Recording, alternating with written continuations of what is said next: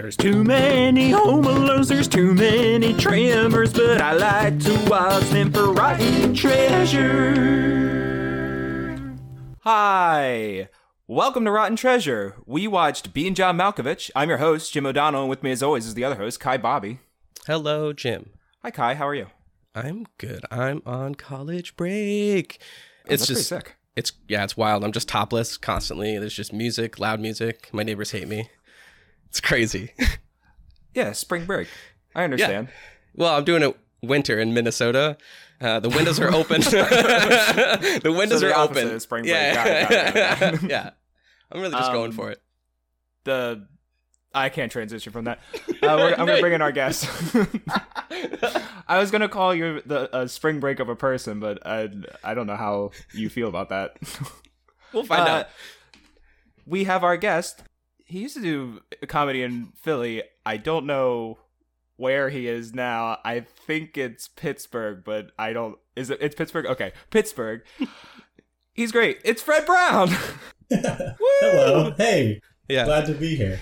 I said 73rd best high, not 73rd best, like, everything. I love you, Jim. You're doing great. Thank you, Fred. I'm slowly realizing I'm not very good at introducing things, even though I've done this show 100 times. But, like, I had to introduce an improv show recently, and I did really bad. I did really bad. What makes it hard, do you think? I think I try to be authentic, and because I'm nervous to introduce things, my authenticity is stilted. Or, yeah, your authenticity is nervousness, because you're authentically nervous. Yeah. Oh, yeah, it's that judgy part of your brain takes over instead, and you're like, all right, cool, now that part gets to be the host. I still owe Jill Bernard an apology for doing a show for Improvathon with my indie team, where I hosted, and I was just like, that was the most inauthentic version of myself. Like, I was like back to waiting tables version of Kai, and I was like, ugh. Why did that person just say, hey, everybody, you know, like, welcome to improv? Like, ugh. I was just like, oh, it's not who I am. Yeah. Fred, do you ever feel inauthentic? Doing that kind of thing? Yeah, no, I very rarely have gotten the get in an improv show. Like, maybe like 3 times in my life have I gotten the suggestion. Oh, I sort of like really... Yeah, there's something about... Because you have to be authentic, but you also have this challenge of like meeting the audience where they are, but then wanting to meet them where they are and then raise up the energy. And I sometimes have a hard time being generously enthusiastic. So okay. Yeah. So yeah, I get nervous to it also like is like the first thing. It's hard to be the first thing, you know? Yeah, absolutely. Yeah. And everyone forgets about it by the end, so it doesn't actually matter. But it's hard to be the first thing. And you also remember, I feel bad for the person who does like the closeout thing, or like say more about the other shows. That person I always feel for, because I'm just like, they just did all this brain exercisey, especially if they did like an hour-long like narrative show, and they're gonna be like, and then Hamster Wheel is up at 11, and like we've got what classes and shows online at the website. Goodbye, everyone. Yeah. Exactly, I literally watched someone do it the other day. They're like, guys, I told you shouldn't have me do this. And then kept talking. I mean, I appreciated the pure honesty. I like that person, and it's endearing for them to do it. But, just so real, so true. Yeah, I never want to be that person. You know what makes me nervous, too, in that context? So I think what we're talking about, right, is coming out at the beginning of an improv show, reading the audience, telling them what's what. I get nervous that people don't want to see improv. Like, I get nervous, like, the audience is there by mistake. Yeah. And they wandered, yeah. Yeah, I just want I want a crowd that's not only warm energetically, but also has been vetted for whether or not they want to be there. Yeah. Which... the scale of 1 to 10, how much do you love improv? Yeah, immediately. And then if you're like, sorry, you can't make it in. I know that was honest, but you can't come in now. Right, no, or just to like, hey, welcome, this is an improv show. That just gives people a chance to be like, and improv's made up on the spot. Yeah. Then people can get up and leave, you know, and then...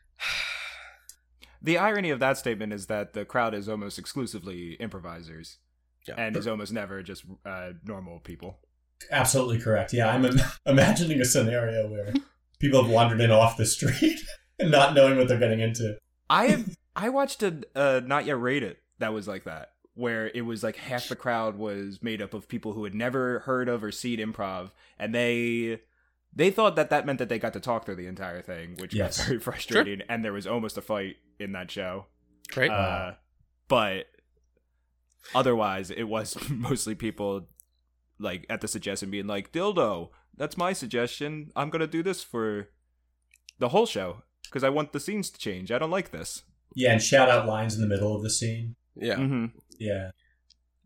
The closest I think Jim and I have experienced, or maybe I'm wrong, personally, is when we did a show that was at a barbecue, and we've talked about this on the show before. Oh god.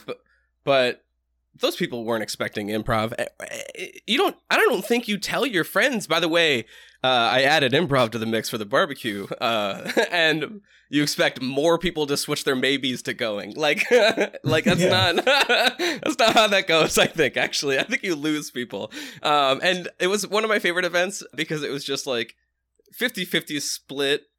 No, Jim, what was it? Maybe 25% of the people were paying attention when we were performing. That's very generous. That's very generous. Yeah. And it was like 3 at a time. The majority of it, I think, was children, of which, once again, I think I've told the story where I say, Jim, you made the kid cry. Is that false? Have I been lying? I mean, the team as a collective made the child cry. Okay. I went and comforted the kid during the next scene because I didn't have anything to do. Don't ask children to improvise as part of a show. They will fall apart. It's too much pressure. They get a lot of stage fright. Yeah. No, that's the closest I think we've just like improv bombed people. Just like, and this is happening to you.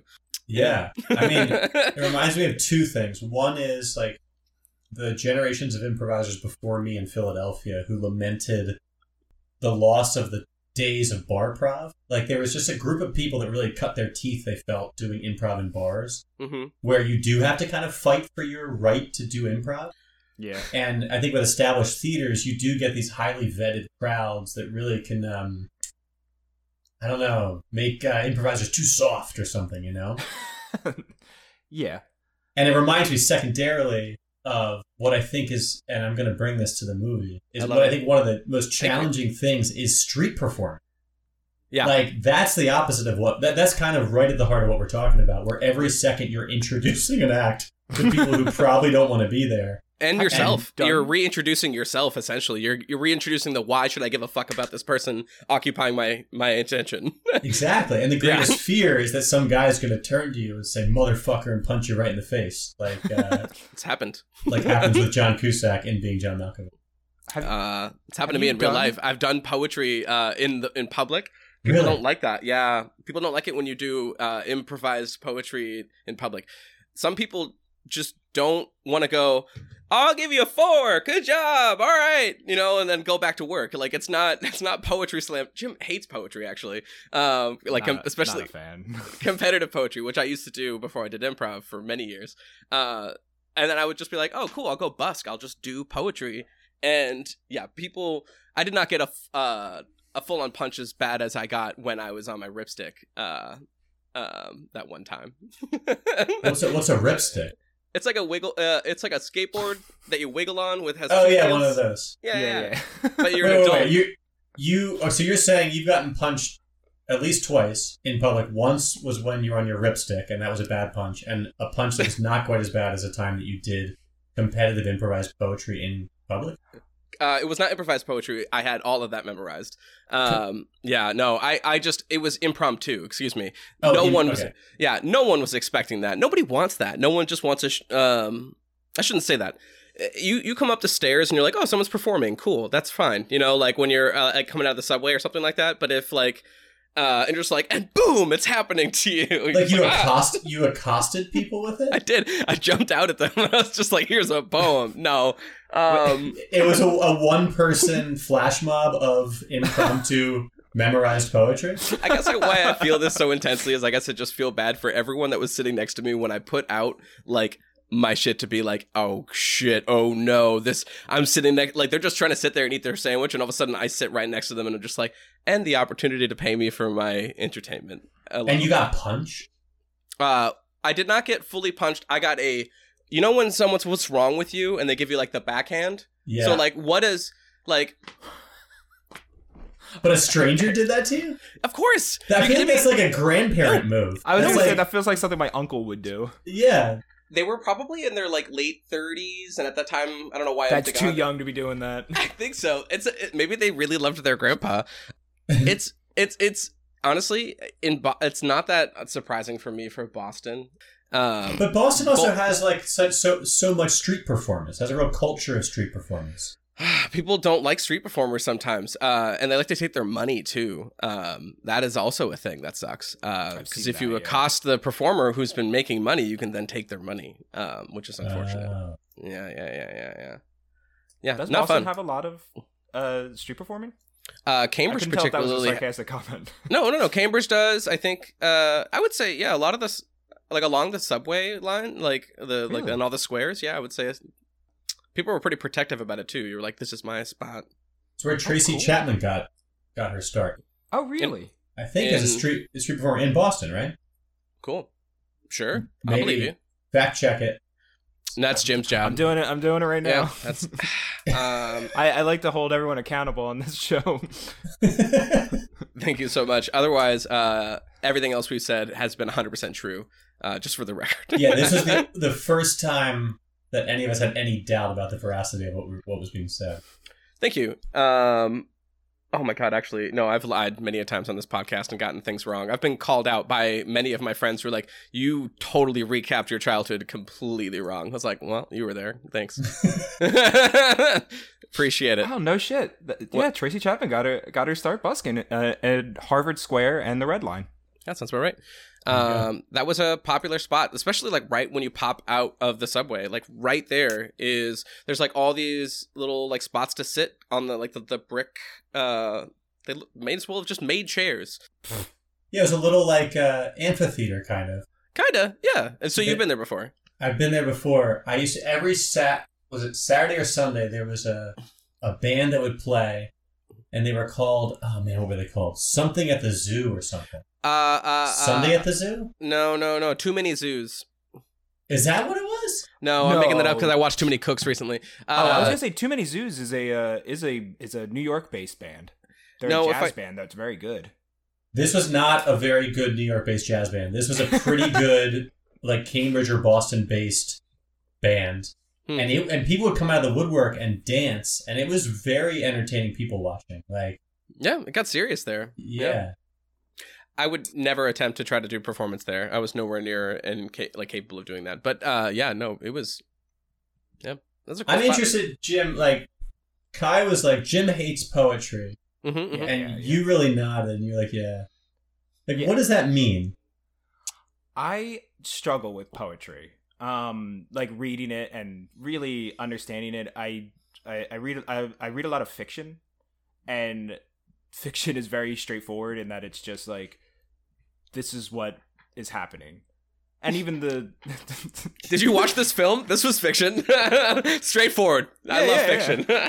Like, when you read it, they're like a dog's walking down the street, and you can picture a dog walking down the street, and even having like the dog is thinking about eating, you can picture a dog thinking, and there's all these concepts, and it's not.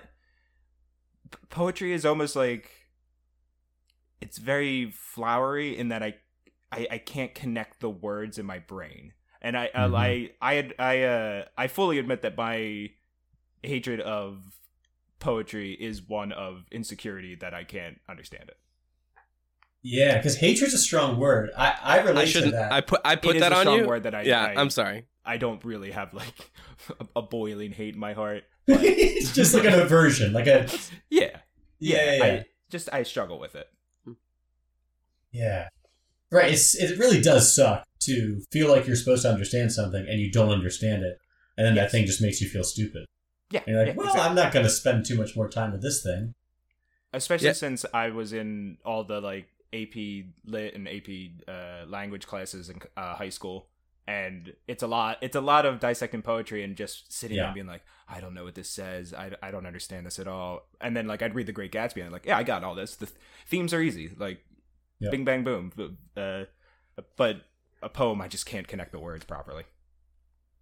Yeah, I think I was just as lost as you would have been probably going to all the shows I did, honestly, for the years that I did compete. And because, like, I mean, you connect with the poetry that you understood, but sometimes you just be like, I don't know, I think that was about a goat getting a job. Like, you would walk away from shit being completely, it is reasonable to be befuddled.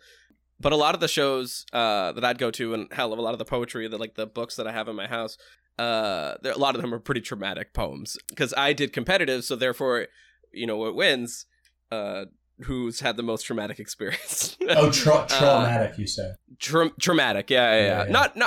I'm simplifying it, but I've literally heard someone say, now I can't do my, like, oh no, they did their dead dad poem, now I can't do my dead dad poem. Like, that level of, relationship. Like one-upsmanship kind of thing.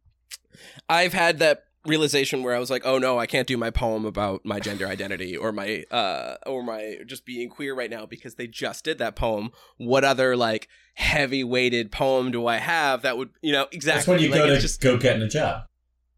Oh, geez, yeah, exactly. And I needed those. That's where I don't know, actually, that's where instead I did poems that were really, really sexy and explicit. Then you find out it's about bacon, and you're like, all right, perfect. Because that's a safer route. People like that. I should have made it. I'll write that down. Go getting it. Well, you're the one that said it. Yeah, I know. It's a great idea. Hold on, let me write that down. I do like the idea of, like, picturing, like, Allen Ginsberg being like, oh no, Lucian Carr did a poem about being gay. Now I can't do one right now. I can't create a revolution by doing Hal at the moment. Yeah. It's something that I don't really like. Hell, I've even been beaten with poetry by someone who told me that my poem inspired them to write the poem that beat me. So, in a competition. In a competition, Wow. they're like, "I'll see you in a year, and I will destroy you," and they did. And I'm proud of them, but also fuck you. So, my favorite anime, by the way. I'm proud of you, but fuck you. No. People destroying each other with poems like a year later. Oh my god. Yeah, no. Instead, I just get destroyed by people who are just way funnier than me. And oh my god, I've been going to shows recently. I'm just like, fuck me. I'm just getting a coach after not having one for like a year, and I'm so excited to just have someone be like, hey, everything you're doing right now, not good. I miss someone criticizing what I'm doing. Yeah, you're missing the mark. Oh yeah. I've been doing that like the rogue moves that haven't been helping my team. Like, nothing will be going on. I was like, hey guys, this whole thing's a simulation, or like that kind of shit. Because we just like I feel like I need to destroy the reality of the scene kind of thing. Yeah, I need to be rein the fucking. I just miss someone just being like, hey, freeze, still keep doing your thing, but. Stop being in your head and not fucking confident, and stop being a dick to yourself and go. Yeah, I don't know if you've experienced that before, but I think we've talked about it before, actually earlier, just being inauthentic, and even bringing that into like character work. That's why I'm usually appreciative, and I'm gonna give him love like I always do, Ralph Indracchio, because he really helped me do more authentic work, because I was just like, oh, if I can just be authentic right before I perform, my characters can be authentic as well. Like, yeah. I don't know if that makes sense or that's too much or too heady, but I think it's the opposite of heady. I think that makes a lot of sense, right? Like, there's got to be some saying about it. What you practice, something about like what you practice, you do, or something. I don't know. Like, sure, yeah, right. There's the concept of perfect practice. Perfect practice makes perfect. Yeah, kind of thing. Yeah, something like that. Right. Yeah. Like, if you're all bitsy, you're doing all these bits. When you go on stage, that's what you've warmed up. It kind of hit something that I wanted to ask you about, because Fred, you've done like directing and coaching and things, like that. How do you do notes? Like, do you do harder notes or softer notes or such? It's a good question. I guess it's changed over the years. I think more recently I don't do many notes. Like, okay. I think people can't process okay, I have a few thoughts about it. One is, I think there's kind of this like trope of an improv coach after a show recapping every single scene and talking about that it. happens. And then talking about other choices that could have been made. And I think that actually serves a pretty valuable function of just celebrating the scenes that happen and allowing people to remember. But in terms of improving improv, I don't think it does much, right? Because there's nothing actionable at that point to change. And I think it's so detail-oriented that it's actually hard for people to process. And I think people engage with it because they want to be talked about. Like, I think people leave an improv stage and they're like, how did I do? I want to be validated that I existed up there and that the things I did happened. And so hearing someone be like, oh, you did the scene about the robots. I'm like, yeah, I'm real. Like, I exist. I feel validated. So I like sit here for that. But I think in terms of actionable feedback, I think people can't process that much at a time. And I think it's just like, can you make a light adjustment and then have them do it again to be able to practice the adjustment? So I try to only give feedback when it's actionable. But I think I could do a better job. I've been working with a group for a while, only online for the last 2 years. And I think they're probably pretty starved for evaluative feedback of the kind that you're talking about, Kai, where it's like, hey, you're good at this, or you're doing this badly, fix it. I haven't been doing very much of that at all individually. I just try to create opportunities for the group to find new kinds of success. I think I'm kind of saying it a little bit in extreme. No, and I'm playing into that. No, I understand what you mean though. I want to give a little love to MJ Matheson out here because they did a workshop, and I think they're embodying a little bit more the kinder version of that when they were just like, freeze, hold on, hey, so everybody, you know who you are right now. You see these people all the time. You literally are just accessing someone you already know the answer, and it was very much so very clear of just like, I miss that reminder of just you're not being kind to yourself by doing this thing of just being like, there's nobody in the world. You're like, no, there's fucking endless amount of people. You love thinking about them all the time. At least, I don't know. I think a lot of curious people tend to join improv comedy. So yeah, I mean, there tend to be people watchers. So I'm like, why am I making this so complicated? And I don't know. I appreciate coaches that have me stop and go, get out of your own fucking way. This is way less complicated. But also understand the gravity of just like, it's common for people to duck like that. Like, I don't know. He did a great job of being like, it's totally understandable, it's totally human, but you fucking know. I don't know how to put it. I need a gas up coach who calls me out, if that makes sense. No, I think that's the best kind. Yeah, absolutely. Like, to normalize, like, hey, what you're doing right now is perfectly normal and is highly avoidable. Yeah. So I just want to remind you of that. Like, take a breath, ground yourself, like, keep going. Yeah, I feel like there are experienced improvisers out there that want the hard notes. They want like they're like, I'm a tough nut to crack. I want to like really like I want the hard note. And the hard note usually is like, you know what to do. Like, the hard note is like, make your scene partner look good, or listen harder. And I feel like at a certain point, that's all a coach is doing, is just being the outside facilitator to remind the group to be its best. Yeah. I think you did hit something that I had never really thought about, which is that hard notes tend to just be, hey, remember the fundamentals. Just this is the fundamental that you were missing there. Like, don't forget about it. And obviously, anything could be broken, so you can always throw a fundamental out the window. But there are some times where it's just like, that's there for a reason. Go ahead and do that. All right, I'm going to tie this into poetry and also generally the week I've had. There's a sentence... And definitely not the movie being John Malkovich. No, we'll talk about it in a minute. No, it's fine. We'll get there eventually. There's a sentence which has broken me many times when I perform poetry, which was, remember why you wrote it. It's a kind of a mean sentence, but a good sentence to say to someone before they perform, because it'll make them connect and do it very authentically, which is great. But sometimes it can break you because it is a really difficult poem and it can make you connect with it. And I've done it before where I was just like, I've wept through a poem because someone reminded me to remember why I did it. And how I connect this to this past week is I've been super stressed out, got school coming up, been stressed out about both improv comedy, as mostly just because I didn't get the audition. One out of the 97 people who didn't get, I think there was 30 slots. But anyways, you don't get the thing. It sucks. So with like that and like stress of like podcasting, thinking about with doing things school and stuff like that, you have to do that pause and stuff like that. You're like, oh, wait a minute. I forgot. I'm such an idiot. These are my hobbies. These are the things I like to do for fun. So I did the remember why you do it, literally like over the last like 48 hours. And that came from editing, which I love doing. I was editing Scott Campbell's episode on John Wick 2, and I was just like, we're stupid. I laugh with myself, which is my favorite, is when I laugh at the things I laughed at in the episode.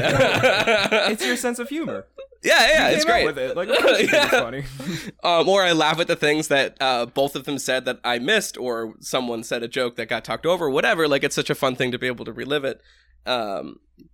Or I do the thing that I need to do sometimes, which is I did again. I listened to our trailer, and I'm like, oh, that's cute. I forgot. Like, 100 episodes, 98 episodes ago, where we were just like, this would be dumb. Let's do it. Just talk to a bunch of people we haven't ever really got a chance to talk to. It's basically, surprise, surprise, Fred. I don't know if you know this, 27 minutes in. We're not really here super too much to talk about being John Malkovich, as much as we're just like, we'd like to talk to you. Hello. Yeah, it's been a great 2 years of just being like, I don't know, Jim, I don't want to like make it sound like we're holding people hostage to talk to us, but it's mostly just like, hey, we think you're interesting. We'd like to talk to you. Scooby-Doo 2. Right? How about it? What's the term? A MacGuffin? Is that what a MacGuffin is? Like, like get the movie, the conversation about being John Malkovich is just the device to get us together to advance our shared plot. Well, exactly.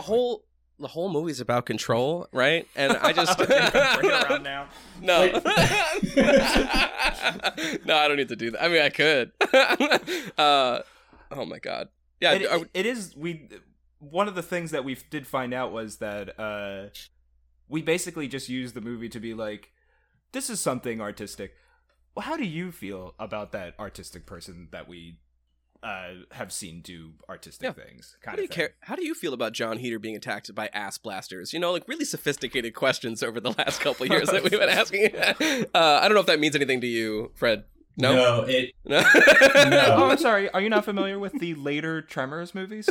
I am not. Although, I guess maybe before we started recording, you mentioned Nightmare on Elm Street 5. Is that true? Mm-hmm. The Dream Child, I think. I just watched, so I might not be getting this right. Nightmare on Elm Street is different than Friday the 13th. Yes. Okay, never mind. I watched an interview with Jordan Peele where he put together a bunch of movies that kind of inspired Nope. Because he got sick of telling people what Nope was about. And evidently one of them was maybe like the 5th Friday the 13th or the 5th Nightmare on Elm Street. And could have been the 6th one because that's what the 6th night Friday the 13th because that's what inspired this podcast. Yeah. Because no way. That one Nope. Yeah. It did Nope and this podcast, yeah. Yeah. Two equally good things. Inscrutable and highly artful. We should tag them. We should definitely like do a collaboration in the future. Yeah. Yeah. He's Jordan Peele. Come on the podcast so you can be with some equals. The 6th Friday the 13th movie is exponentially better than all the rest of them. It's wild how much better written and like better directed it is than all of them, because all of them are pretty trash movies. They're very like whatever. I'm excited to see them one day. And just wild and weird things. Like there's one with a telekinetic girl who makes a house fall on him. It's those kinds of things. Huh. And then that one, the 6th one is weirdly meta, where like kids will like look at the camera and be like, well, that's what they do in horror movies. Womp womp. And they'll do like a sound effect like that. But it's strangely good. Yeah. Is it called Friday the 18th? Like, do they just count up? I'm not quite sure. What that one's called Jason Lives, and then it's like in parentheses Friday the 13th part 6. I want them to do like a Lion King thing where they do like an in between, like a 13th and a half.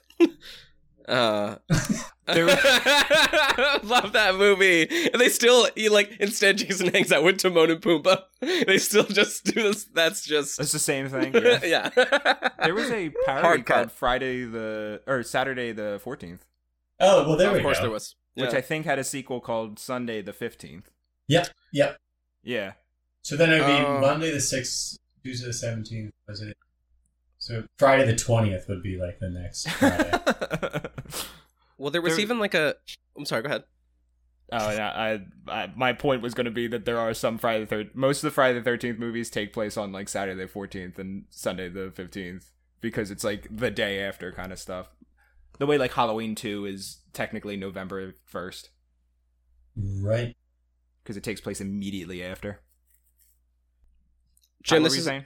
This is a random movie. Fred, maybe you've seen it. Have you ever heard of Shriek If You Know What I Did Last Friday the 13th? Yeah. Sounds like a horror parody. It is. It's 100% that. It came out in the year 2000. Yeah, it's Scream, but somehow worse. Yeah. Scream. I'm sorry, Scream's great. It's a scary movie, but somehow it's worse. Oh, yeah. Scary Movie was not good. Yeah. I watched it recently, and it aged somehow really poorly. Yeah. To begin with. Yeah, everything from like the late 90s, early 2000s. And, actually, Jim, I don't know if you recall this from the last 98 episodes. Most of the franchises we've done have been from like a time, like not much has held up. Like none of the films we've really done. If it's got a franchise at this point, it's just like probably a lot of it. Like when we go to Land Before Time 2, it's going to be problematic right then and there. I can feel it. It's going to be a hard cut. We were talking about doing the Ernest franchise, and I was like, oh, I forgot about Ernest Goes to Africa. Fuck. It's... Oh, no. It's... Yeah. I mean, even the movie we watched today didn't age. No, none of it. Well, in a lot of respects. I shouldn't say none of it. A lot of it did not. Yeah, I don't know. Is it about that time? I think it's about the time for me I gotta know. Fred, I have a question for you. Yeah. What is your relationship with being John Malkovich in general? What is my relationship with being John Malkovich in general? This film. What is the film? Is this your first time ever being asked to watch this film? What's your engagement with this film thus far? It's my first time being asked to watch it, but I have seen it before. Okay. And what's funny to me is that like I didn't remember any of the I guess what I would call like the love story. Like I just totally forgot that that's what it was all about was these two characters wanting to have sex with like this other character. I just remembered the final scene of all the people going through the door, just before midnight. And I think I conflated that in my head with one of the final scenes in Mulholland Drive where the elderly nice couple is like dancing on the floor or whatever. Huh. I remembered little visuals, but I totally forgot most of it. I remembered Cameron Diaz being in the cage. Yeah, yep. That's a hard thing to forget. I forgot about that. That's intense. One of the things I forgot about. I forgot about the gun aspect of it and made it more uncomfortable. The thing is that I remember things going, oh, this is going to be uncomfortable. And then when you rewatch it, you're like, wow, John Cusack, no matter how uncomfortable it is of him, I'm more uncomfortable with the fact that how unprepared he is to hold a gun. Like, yeah, he says very shaky hands. He's not confident with this gun. Has no idea how to threaten somebody. Hasn't even practiced that. No trigger discipline. Yeah, has never done like a taxi driver, like you talking to me moment. Like practice, like look, don't have shaky hands and do that. That I forgot how uncomfortable that whole scene was gonna be. Yep, yeah. Don't put Cameron Diaz in a cage. I think we can all.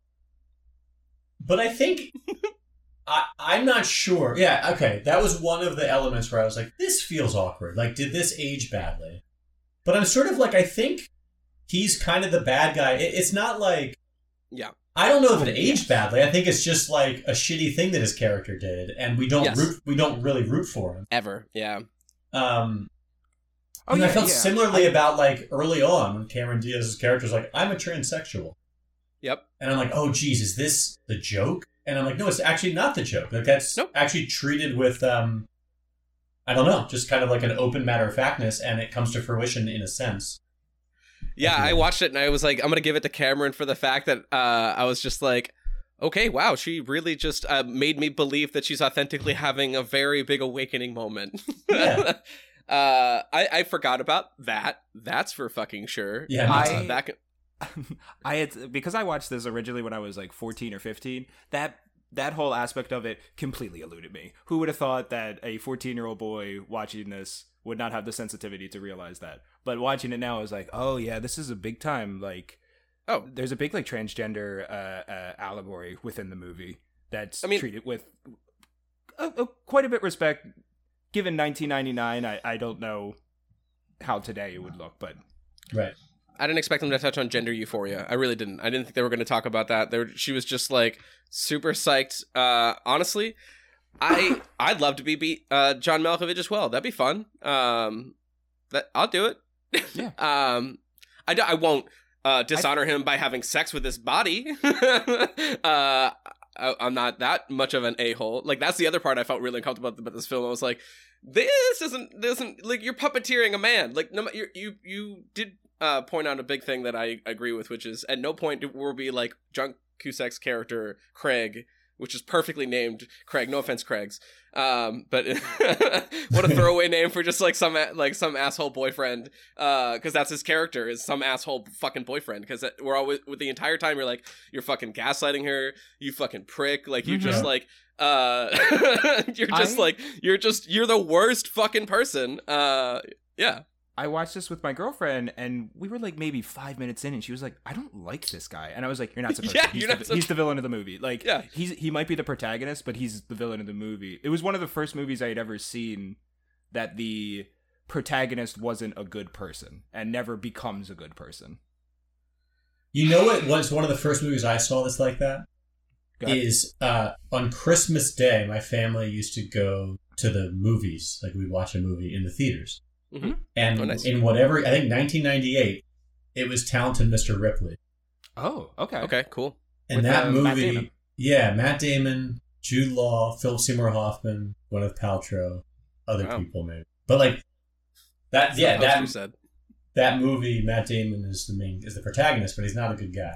You don't really root for him. Yeah, which is always it's interesting because you do kind of think of the protagonist as a hero, but I mean, when you're taught it in English class, they're like, protagonist does not equal hero. Protagonist just means main character. That's it.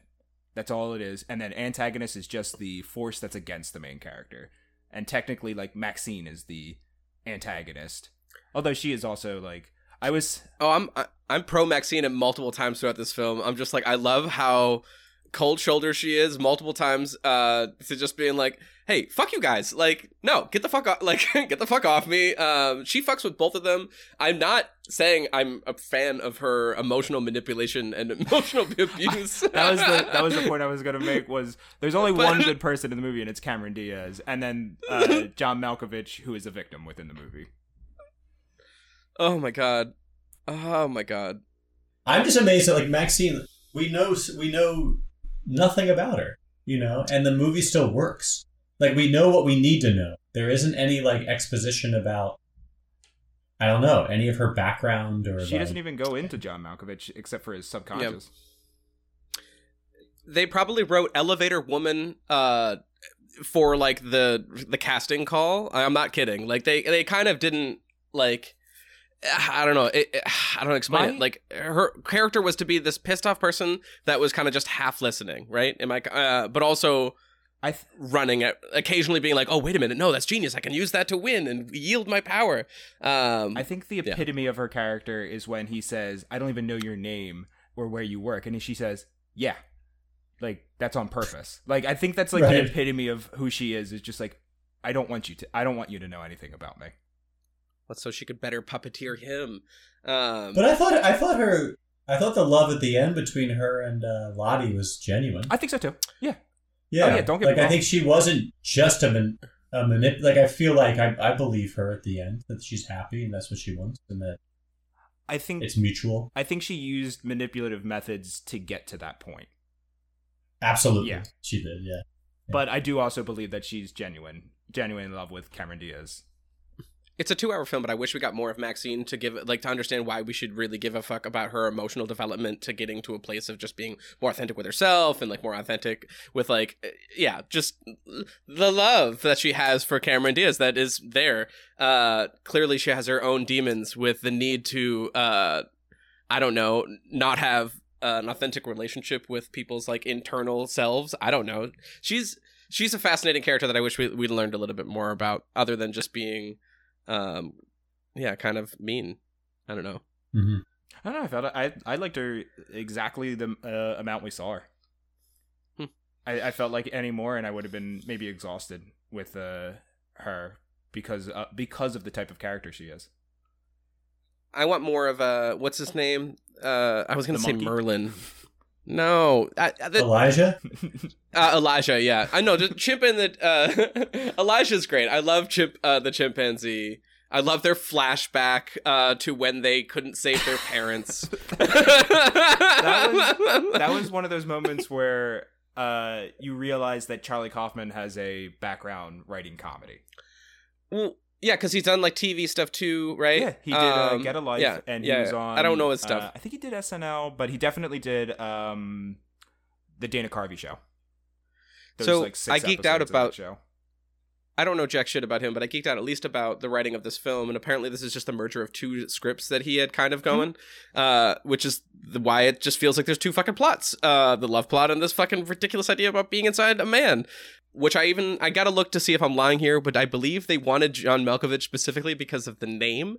Like, he was even like, why are you not doing this with, like, Tom Cruise? You don't even know who I am. I'm just kind of like a C list at this point, B list, like at that point, like B-ish probably. Noteworthy person. There was definitely, I guess other people that could have been more well known, but it's just his name being John Malkovich. It's just a great name. So they were just like, and we need you. Oh, this movie is fucking, God.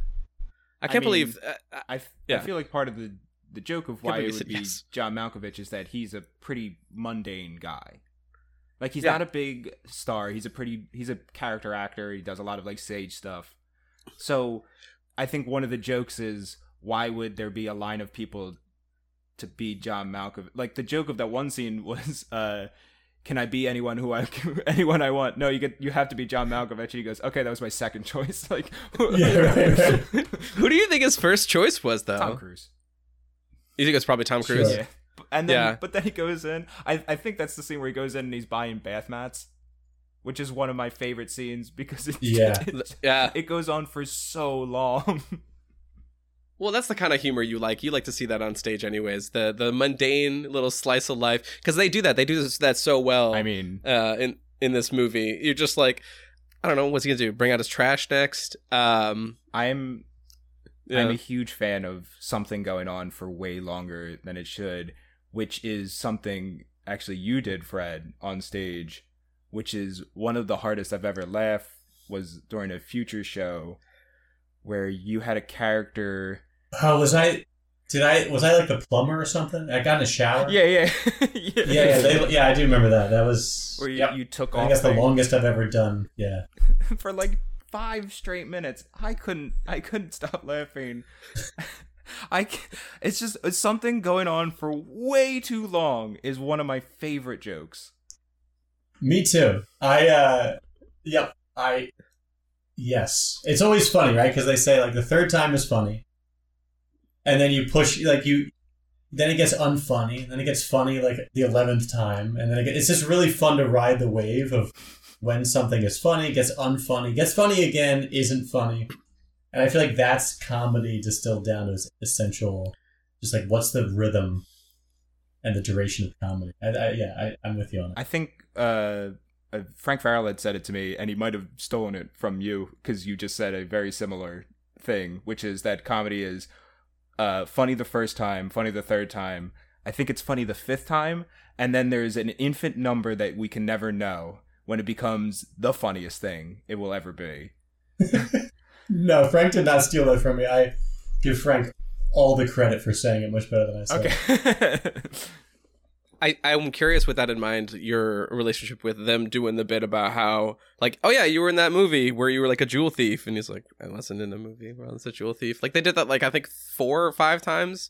I like when John Cusack is describing John Malkovich to someone, and they're like, who's that? And he's like, oh, he's a jewel thief in a movie. It's like, he wasn't. Weren't you listening to the scene? Yeah, were you listening to the fact that he wasn't? Yeah, exactly. Yeah. It just happened. I think that works because he's not Tom Cruise, you know, like, and it also makes me admire so much more that John Malkovich did the role. Like, you can't remove that kind of meta layer of the fact that it's actually John Malkovich actually acting in that movie as himself, doing that dance. Yeah. Oh yeah. No, I think that was genius. I thought that was he did it. Apparently, he didn't want to do it. He originally said he was going to be involved, right? That he would be in, like, he would maybe he said the like script be was good, but he wouldn't. Yeah. He would be involved as like a producer to try and get it made. It's so clear that he just went, all right, well, if I'm going to do this, and I need to 100% commit just by that scene alone, because he just like I was like, wow, he embodied a puppet. That is literally, I just envisioned John Cusack in being John Malkovich. John Malkovich. How did he describe it? Like a wetsuit. Like a. Yeah, I hate it. I hate it. Yeah, like a really expensive suit or something like that. That's it. Yeah, I don't know how. Yeah. But I believed it, and I was just like, wow, give this man an Emmy. But also, when I watched this film, give this man a Nickelodeon Kids Award. Yeah, seriously, I don't know. I wanted to have it. Give him a Grammy. You know how that works. Just give him an EGOT for the whole thing. Pulitzer, straight away. The PGOT. Yeah. I didn't know who he was. It was the right amount of, like, that's the point, is to the point where it's like, oh, cool. Like, this is a person that I don't really know that well, and they could tell me anything that this person does, and I just kind of believe it. I love that they did that whole, like, him sitting down with his agent being like, so I'm never acting again, I want to be a puppeteer. And he's like, yeah, I'll make a couple calls. And the idea of someone being so famous that they could do that, like George Clooney, I would love it if he was just like, yeah, so I do birthday party clowning from now on. That's the only thing I do. And people just being like, okay. Make it happen. Yeah, we're gonna make it happen. I'll make a couple calls, and we'll get you the same amount of money. You're gonna do less time. You're gonna have to work a lot less, and you're gonna love this, George. This is gonna be a good life for you. Yeah, I love that it is a world in which puppetry has stormed the nation. Like, early on in the movie, there's a news clip that was like, this one puppeteer has entertained millions with this gigantic puppet off the side of a bridge. Yeah. And then John Malkovich becomes a world famous puppeteer. And then Sean Penn, like, being like, yeah, you know, I think we're all gonna we're all gonna do it. We just gotta wait a little while so it doesn't seem like we're just copying. Oh my god, yeah, I know, it's so good. Oh, the cameos, they had Hanson, fucking Brad Pitt was actually in this, and I think that he was actually one of the people they were considering for this film as well. Or not they weren't considering, but like, I think the studio wanted a bunch of, the studios who wanted a bunch of other people. I think New Line Cinema they shut it down because the house that Freddie built. They shut it down because they were like, no, I don't want to do this with John Malkovich. And I'm pretty sure they were throwing Brad Pitt in there as well. Oh my god, it would just would be completely fucking different. I can't imagine it. Yeah. Well, no, I just have to say that flashback, the Elijah flashback, and Jim, you were like, I think Jim, you said that's one of the things that made you realize, like, appreciate that. Yeah. Charlie Kaufman got to start writing comedy. That said, that scene did make me cry. Yeah. Because I hated so much, because it was so cruel and vicious that she was in the cage. Mm-hmm. And there had been these kind of throwaway references to Elijah's, like, trauma and the psychotherapy that this, like, primate is receiving, and that's ridiculous. Yeah. But then there's something, I don't know, I just really was moved watching that flashback, which in and of itself is a joke, right? The joke is that I was made to cry. Yeah. You know, it's funny. I think that's part of Charlie Kaufman's charm, is he takes the joke so dead serious. Yeah. That you'll cry at the joke that it's so serious. well, this one didn't make me cry, but it did make me fucking like go, that's really funny. When whatever his name is, I'm gonna keep saying Merlin, whatever, Lister. Lester. When he's just like very adamant, he's like, I'm not fucking my, like my assistant, or what is he? What is her specifically? Not a secretary. What is he? There's a title that he said that she has. Oh no, that's right. Yeah, because I know she went to school for impedimentology. Yeah, right. But very adamant. She thinks that everyone has a speech impediment. Yeah. But adamant. Oh my god, that was fucking ridiculous. That was such a good and joke convinced him that he had a speech impediment. No, that's right up there with the genius of like Fozzie and Kermit being twins and fucking Muppets in Manhattan. Like it's just like because you just believe it and you're like, all right, well, let's keep moving. This is the reality we live in. Oh Jesus Christ, Jim, help me out. What was the point I was just gonna make? That Lester wanting to fuck.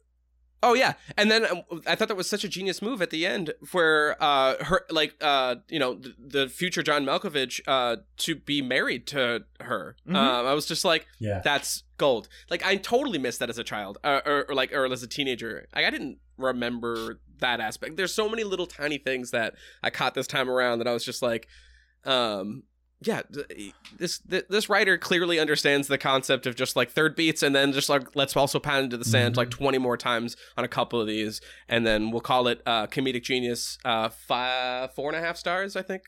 I think people love this is a movie of specifics. Like this is kind of like a quintessential type of very, very like the fact that they all get spit out on the side of the Jersey Turnpike. So like, wet too. It didn't need to be that specific, but he goes around saying like you're John Malkovich for 15 minutes and then you get spit out onto a ditch on the side of the New Jersey Turnpike. Like that's a very funny series of words that he made because of how specific it is. Absolutely. Yeah. It's got to be right up there with the pitch of Seinfeld, where you're kind of just like, we'll see how this conversation goes. You're just like, it's gonna be like. I mean, I don't know. Which one do you think was harder to pitch? A show about absolute nothing or a movie about entering John Malkovich's brain? Oh, both are very hard. Yeah, right? I mean, what I found about it today, it looks like it took quite some time, and that it was written more as like a throwaway, like, okay, cool, this can be shown to people to get me like work kind of script. I don't think it was really written with the intention of being like like this will get bought. This is going to be huge. It's a risk project, that's for fucking sure. I want to pivot it for a second because I have a question, Fred. That's all I do. I've seen you do comedy a couple times. You have a bit of a surreal sense of humor, I would say. Uh-huh. I don't know if that is something you would say or if even that's a compliment to you. But I take it as I certainly don't take it as an insult. Good, because I meant it as a compliment. Do you, where do you think this is such a interview question? Where do you think that comes from? Where do I think my surreal sense of humor comes from? Yeah, was there an early on thing for you that might have? Well, okay, I think it comes No, that's a great question. I know I weirdly hit a strange path, but go ahead. No, I appreciate a direct question. I mean, it does remind me of so Kristen Shear, who's a member of the improv group The Future that I'm a member of, has been on the show. She did. I feel like Kristen. I do sometimes. I'm gonna get to your question, but sometimes I like to say things that aren't true, and I think that's funny.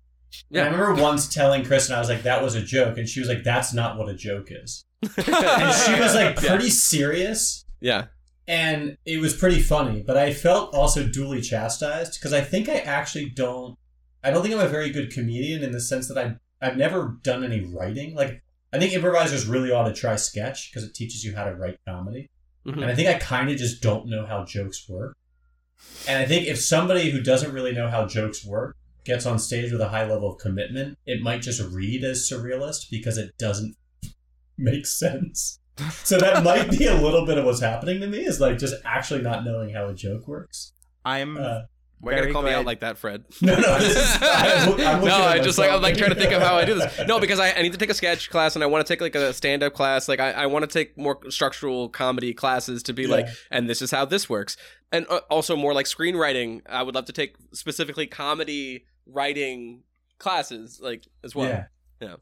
I'm very glad you took the question in this direction because this is secretly what I really wanted. Because I would have been weirded out if you were like, "Oh, I watched the Flintstones," and I'd be like, "Oh, okay."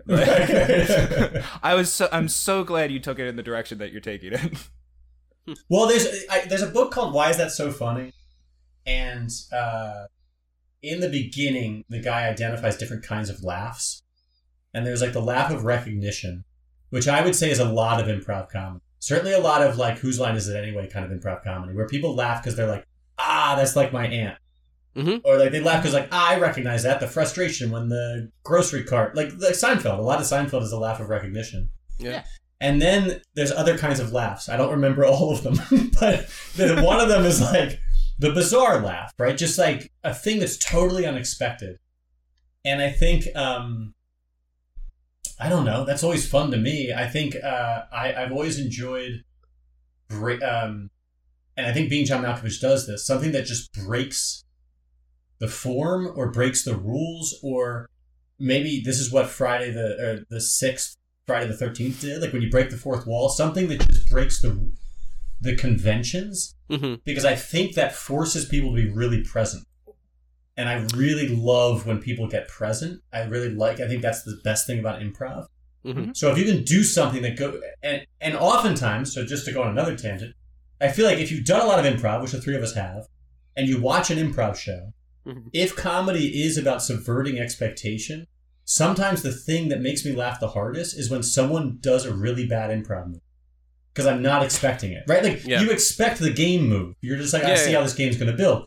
But, like, sorry, this guy does not do bad improv moves. And you do not have to strike this from the record. Okay. But Apple Milkshake from Milkshake Shake from Philly, who was on Dream Tank, which I directed. Like, watching him improvise, I would be on the floor laughing so hard because he just does whatever brings him the most pleasure in the moment. And he presents like someone who's really trying hard to figure out what's going on. And it's not what you'd expect. It's not like a textbook improviser. And so it's incredibly funny because it subverts my expectations of how people are going to subvert expectations, because it's kind of like inside baseball, inside improv thing.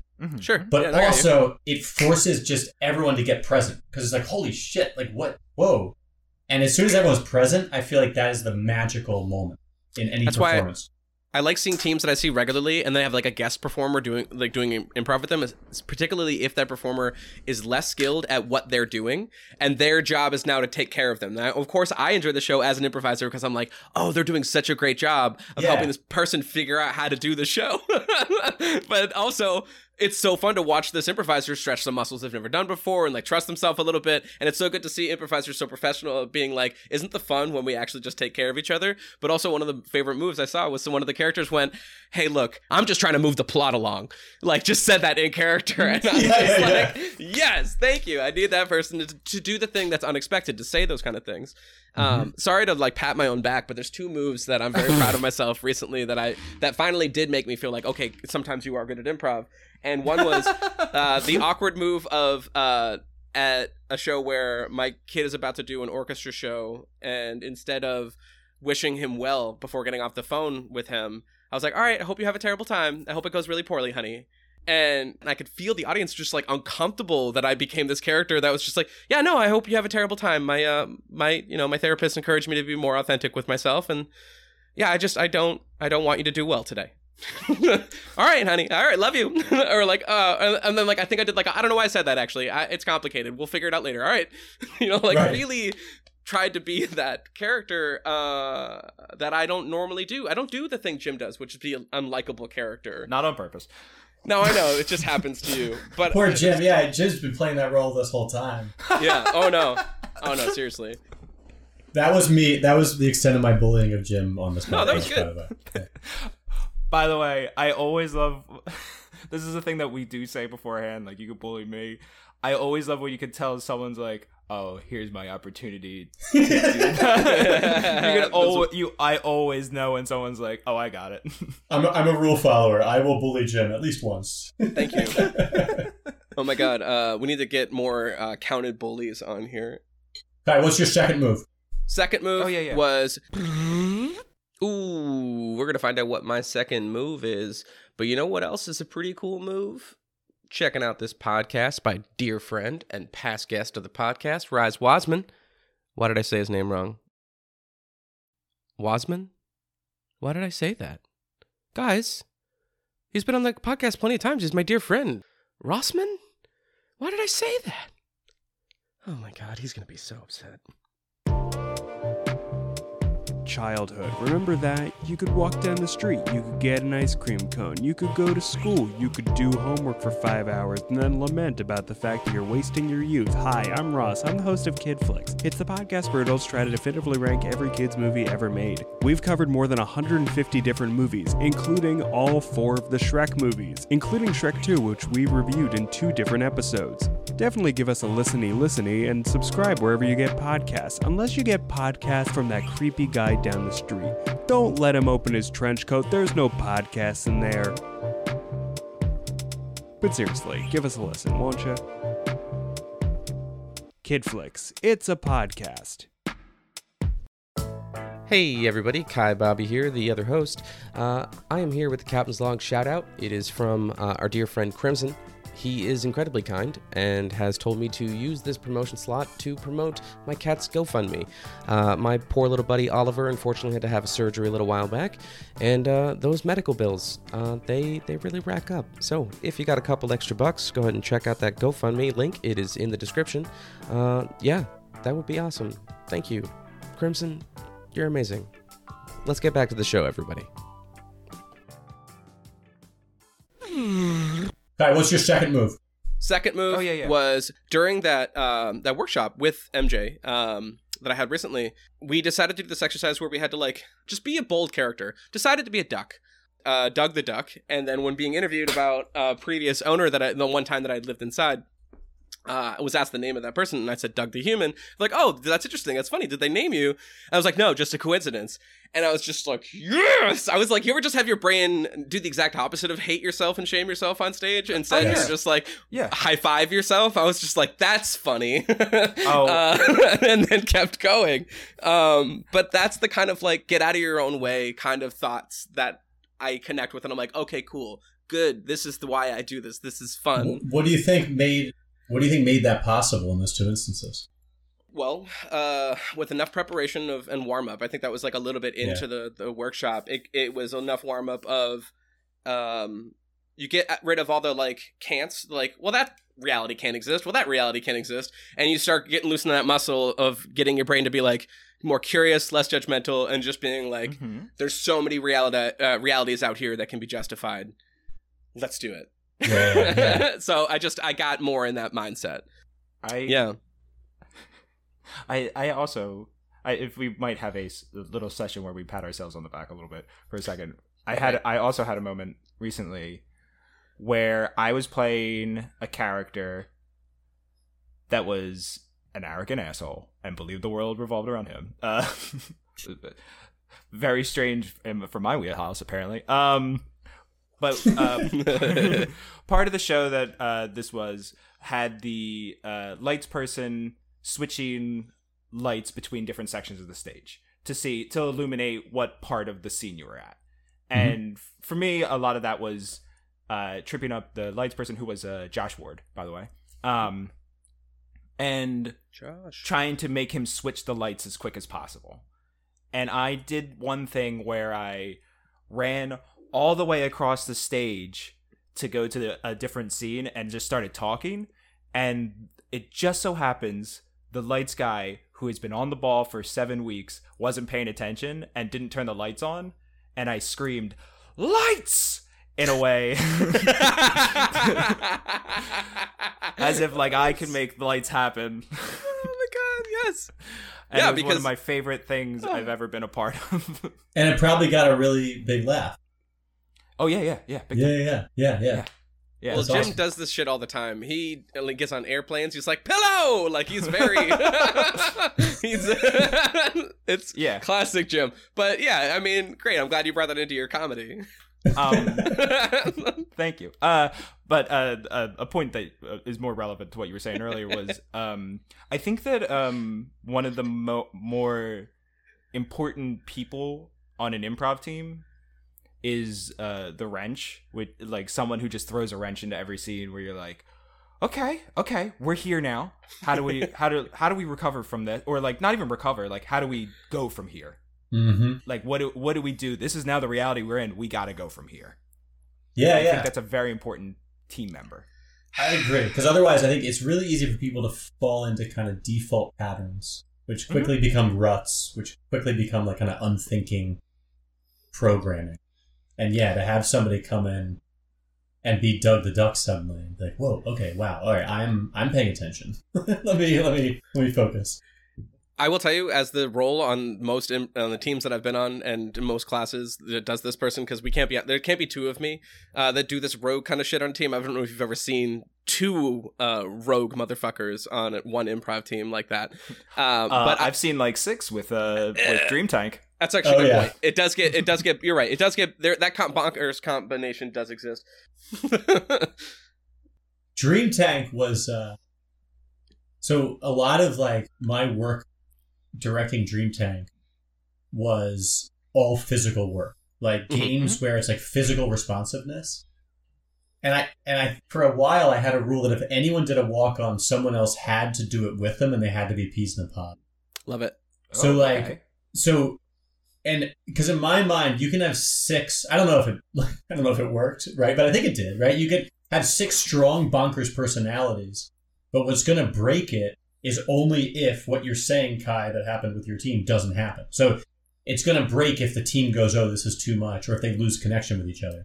But if you build in rules where people are reinforcing the choices and staying physically responsive and connected, then I think the group can sustain anything. And that's the super fun thing. It's like, great, let's get that level of connection and that level of responsiveness and then turn it up to 1,000 and just see how bonkers it can get while somehow working.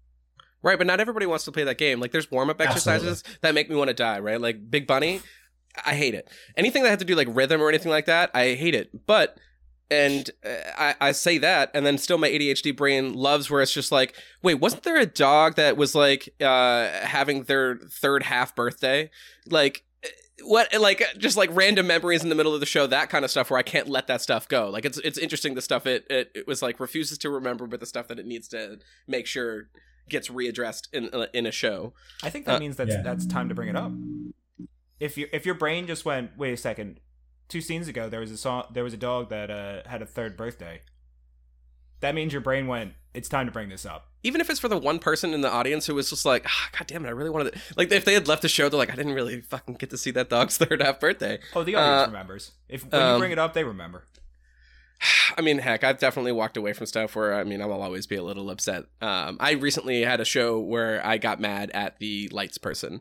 I think we all kind of did. My team was kind of just like, you couldn't have ended it at a worse point. Like, it was just the opposite of what a button is. Yeah, it was just like a wet half sandwich. Yeah, exactly. That's 100% what it was. Well, why are you making me think the word wet was in this film? And it was. Well, you thought it was a wet suit or something? Like the... Yeah. Yeah, no, but it's when the old man is talking to him about it's the sex thing. He's inappropriately talking at work. He gets cut off with the word wet, and he's like, this is a conversation that we should have, like, outside of work. Anyways. I loved his weird erotica. That he, like, because it was so, like, fantastically written. And so earnest. Like, he was just so... He really believed it. Mm-hmm. And like that makes it work. I mean, that ties into what we're talking about. I think, like, honestly, all the actors understood the assignment. They were just like, let me show up and let me make every one of these characters the most authentic, and they believe 100% who they are. Because Cameron Diaz, for me, was unrecognizable a little bit. Like, I lost Cameron Diaz, and she was just this character. I'm saying Cameron Diaz because her character's name, Lottie. But, like, yeah, no, I mean... Bravo. Everyone fucking... I do find it a little funny. Like, so my wife Gina watched it with me and she'd never seen it before. and I was like, oh yeah, Cameron Diaz is in it, but she's unrecognizable. And I read on Wikipedia that like they did a lot of work to make her appear really homely. But then we were watching it and we're like, oh, they just like her hair's different and maybe she's not wearing a ton of makeup, but she's still like a beautiful person. Like she doesn't. It's not, I mean, I guess when I first saw it, I had seen her in The Mask. And I guess if you compare this to The Mask. Sure. Yeah. Like I remember seeing it as a teenager and being like, I didn't know that was Cameron Diaz because I knew her as like an incredibly hot person in The Mask. This isn't something about Mary. Yeah. This is different. Yeah, right. Yeah, exactly. Something about Mary.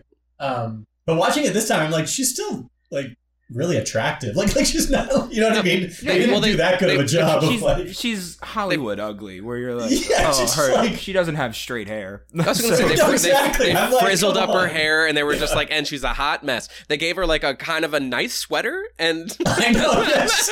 and that's enough to justify like She wore sweatpants.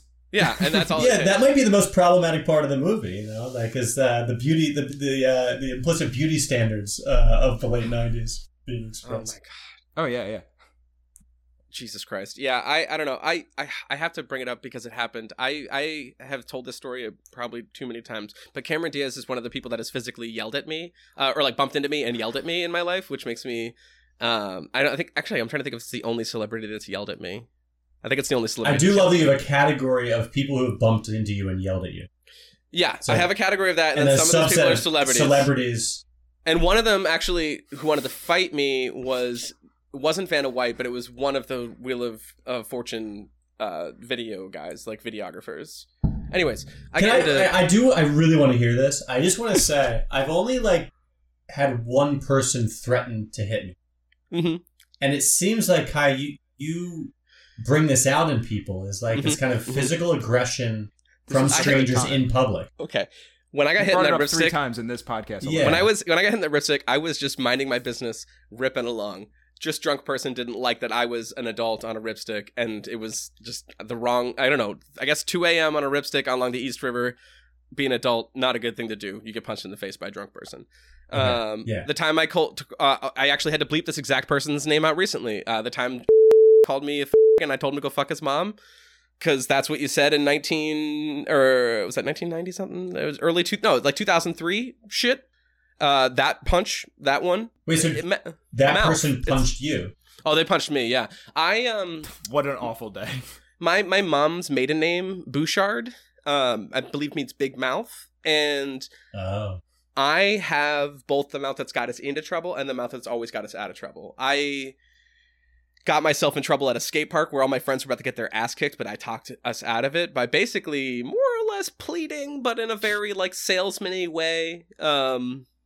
I also have bipolar 2, so if you catch me when I'm hypomanic, I'm really good at selling the idea of not doing something or doing something.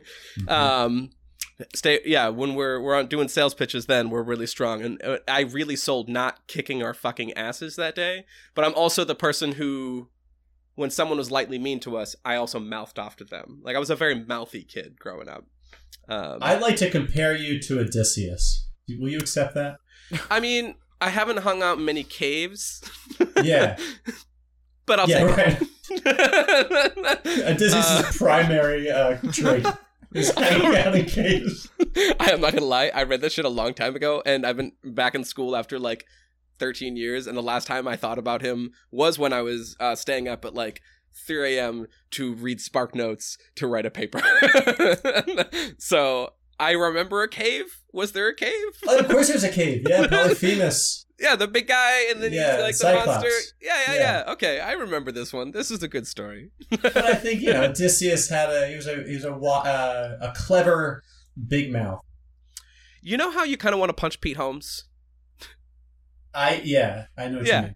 I think I have a little case of that. I have like a little bit, but also because I'm more likable and I'm queer, and because I'm marginalized. If you hit me, it's a hate crime. So you're allowed to hit Pete Holmes, just for the record. although Pete Holmes' dad did die in the Twin Towers on 9/11. Fuck. Okay. Which I think, but he's made fun of it himself. No. No, that's you're thinking of Pete Davidson. That's Pete Davidson. Oh, I'm thinking of Pete Davidson. Yeah. Pete. Oh wow, you want to punch Pete Davidson? We just lost a lot of fans. No. Wait, but okay, but I see it with Pete Davidson. Yeah. Okay. Yeah. I mean, he's also mouthy. But he is less like you than Pete Holmes is, perhaps. I very much don't like it. Kai and Pete Holmes are very similar. Pete Holmes is a very curious, mouthy person. Yeah. Who is very quick to just like pull back and be like, you know what, you're right. That was a weird argument. I disagree with myself. What were you saying? You know, like, so like I know my role. So I see myself, and I actually bet he got punched many a times. I'm the curious person who said the thing that the scene probably should have ended, but I decided to keep going with my mouth and got the thing that got me punched. I want to say maybe, I don't want to make it seem like I've been punched like 30 times in my life, but yeah, we're probably like 5, 6. If I do the math. And Cameron Diaz yelled at you. Cameron Diaz yelled at me because I physically bumped into her in Soho, and she said, watch it. And I, for a longest time, told that story like, fuck Cameron Diaz. But as I've gotten older, I've been like, I was probably just like the billionth fucking person that just like bumped into her and just wasn't fucking paying attention or caring, whatever. But she's also a person. Like, she got fucking like completely, like, I fucking dead armed her hard just by being, but yeah, I got to full on watch it and then a turn back being like, that was fucking Cameron Diaz. Which always a fun moment. Yeah, I feel like that's a really reasonable reaction for her to have. Is like, watch it. Yeah. Watch it. Especially considering as you went on in the story, it sounds like you hit her pretty hard. Yeah. I fucking, have you ever seen like we've NFL? all bumped into people before No, and but you've been like, seen- oh sorry, but like it sounds like you like ran into her full NFL Blitz style. I fucking went in and yeah, I just arm checked Cameron Diaz. And what are you gonna do? You know, I want to apologize. I'm sorry I arm checked you, Cameron Diaz. No, just full on not fucking paying attention. yeah. Fair. And I feel bad about it. I do want to apologize. That's big of you. I feel like that's like that's maturation right there. Yeah, folks, if you could tag her in this as much as you can if you share this episode. And just let's let her know that I don't know, I said we're sorry, as if I'm pulling you in this, like you're I'm in sorry trouble. too. No, I really am. Yeah. I'm gonna apologize to Cameron Diaz as well. I have no reason to because I've been nothing but kind about her to people, so I'll also apologize. I'll own the fact that I've done nothing in my life to stop people from bumping into her, and for that I am sorry. You know what? No, there needs to be someone kind of just like with their arms spread out. Yeah, like a good, like, I would say 7 to like 10 feet around her at all times, just checking the parameter of where Absolutely. she's just blocking people away. Yeah, she needs a shield. Let's get Cameron Diaz a shield. Patreon. Yeah. Patreon.com/gets Cameron Diaz a shield. Speaking of Patreon, I think it's about the Sorry, time to ask you. What is that? I'm not good at segues. No, either, Joe. that's funny. Go ahead. Yeah, no. Let me talk about the page sheet I'm on. I don't know how to do it. I'll work on it. I'm supposed to be like a professional improviser. I've been paid. I think your first segue seemed. I think it was really strong. Yeah, I should have just trusted it, right? Should have kept going. I laughed because it was unexpected. Okay. No, it's Hey. good. No, you know, it was the way to go. It was much more authentic. Let me pull back. Let me get much more into a more authentic version of myself. Hey, I think it's about that time. Did that seem more authentic, Jim? Just keep going. Okay, great. If there's anything about this film that you're like, oh my god, we didn't get a chance to talk about that, this is that time. So if there's a final thought of yours about being John Malkovich, please tell us now. I guess all of the performance within the film.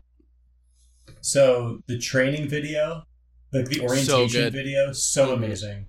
Yep. The puppet show on the street, like the Heloise and Abelard, and just how serious that was. Yeah. I think the film was truly absurd because, and we mentioned this, because of how seriously it took itself. Yeah. But while pointing, I think, while laughing at performative modes of all kinds, including itself. So I really loved, that film, the puppet show, the John Malkovich dance, the bio, like the profile on John Malkovich that he watches on TV about himself. Oh, the People magazine, they really David sold Fincher it. Yeah, all of that stuff, that kind of meta quality. I really. One of my favorite details from the video was that the idea of a little person would be mocked by high ceilings. And that's why they have ceilings. Yes. Yeah, and he'd be like, and I'll marry you. And it's like, hooray. Yeah. I even think they did a great job with like the cutback, like the people who were doing the video, and they were just like, "Yep," and that explains it. And anyways, like, keep doing your job. Yeah. Oh my god, he also does have very fast fingers. It was very accurate. He went through those files very, very quickly. Yeah. There was an interesting thing about it taking itself seriously, which was that in the beginning, John Cusack is a little bit of a straight man, where he does kind of have like a "what are you talking about" sort of attitude toward a lot of the movie. But then as time goes on, he also gets engrossed within the movie and is literally just as absurd, and there's just no grounded person by the end, which I think works in this movie. It's very weird to have like, because I think it's good to have like this, we're grounded right now. Okay, we're taking this slow train to Crazy Town, even though we're starting halfway to Crazy Town. Jim, you might hate this, but I'm gonna bring it back to Muppets. What he did here is he on par with like the Michael Caine seriousness that he brought to the Christmas Carol, right? Mm-hmm. Like when you just show up and you're just like, I'm fully committed. That's what happened here with John Malkovich. He was just like, all right, fine, I'm going to do this role. I'm going to fucking do it. Mm-hmm. And then in the same way, but instead he's like, but I'm also going to do it with the same way that Tim Curry did it instead, where I'm just going to also just 100% ham. Like there was a hard switch to just like, I don't know, the way that his physical comedy of the way that when he got taken over and he had to like speak as them, like he just, yeah. Like he earned. I shouldn't say he earned his paycheck. That's a very like interesting concept about how like I don't know how much you got. But he earned an Emmy at least. Whatever. Or he earned an Emmy. You know what? He's an artist. It's a really you fucking whatever. You name your price. You do your thing. Someone paid you that. It's a really complex world when it comes to what we get paid and what you do with your stuff. I'm just saying that because I don't know if is John Malkovich a decent guy. Are we shutting him down today? I don't think we're shutting him down. Cool. He's good. I might shut him down in the second or third episode, but we'll find out. I did look him up. I think he hasn't voted since like 1976. Oh, wow. So I don't know how we feel about that. He voted for Jimmy Carter, and that was it. Never again. Honestly, until Jimmy Carter wins, I'm not going. We repeat politician with Jimmy Carter. I can't vote for anyone else. No, I'm just a big fan. I forgot how. Like, I remember this being silly, but I forgot how committed the actors were. Mm-hmm. Or it's something I just didn't appreciate at the time, because acting wasn't something I appreciated that much. Oh, yeah. I mean, me thinking about him being a straight man and slowly becoming absurd is something that I didn't appreciate until I started improv. Because I'm now really, really impressed whenever someone is able to be the same exact character and not, like, change any aspect of them, but become... either start as the absurd character and become a straight character, or vice versa. I think it's very impressive watching that happen. Because it's very easy to just become a different character to fit the scene, but to be the exact same character and switch those roles. Yeah, I'm 100% blown away. Jim, I'm sorry, Fred, was there anything else that you wanted to touch on? No. Jim, do you have any feelings about John Malkovich? Let him out. I mean, you still have 2 more episodes to let him out, but what do you got? I like the cab driver called him John Mapplethorpe. Oh yeah. Hey, you were that you're that actor guy or whatever the fuck you said. Yeah. John Mapplethorpe. John Mapplethorpe. Yeah. A very funny person to confuse him with. I mean, I don't even know who that is. He was a photographer, Robert Mapplethorpe, from like the 70s and 80s, and he took a lot of very controversial pictures. I don't know what the official opinion of him is, but he did things that would like one of his famous pictures was like a man's genitals in like a vice with like a whip in their butthole. Like those were the types of pictures he took. Yeah. You know how sometimes I'm sorry, I ask questions. This is Yeah, one of what? those times. This is one of those times. Oh, is it? No, I'm kidding. It's fine. I was just like, oh no. It just got, when it just keeps getting worse. Or better, Yeah, I guess it really depends on how you look at it. I read a book about Robert Mapplethorpe from Patti Smith's perspective. I know a little bit about him. Oh my god. Yeah, no, that person's. It definitely sounds like a person I didn't know exists, and now I don't know if I need to know more or less. I'm not sure.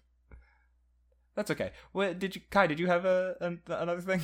I mean, I had a per usual, just a bunch of little tiny things. I had a big appreciation for a lot of the little one-off sentences that happened here.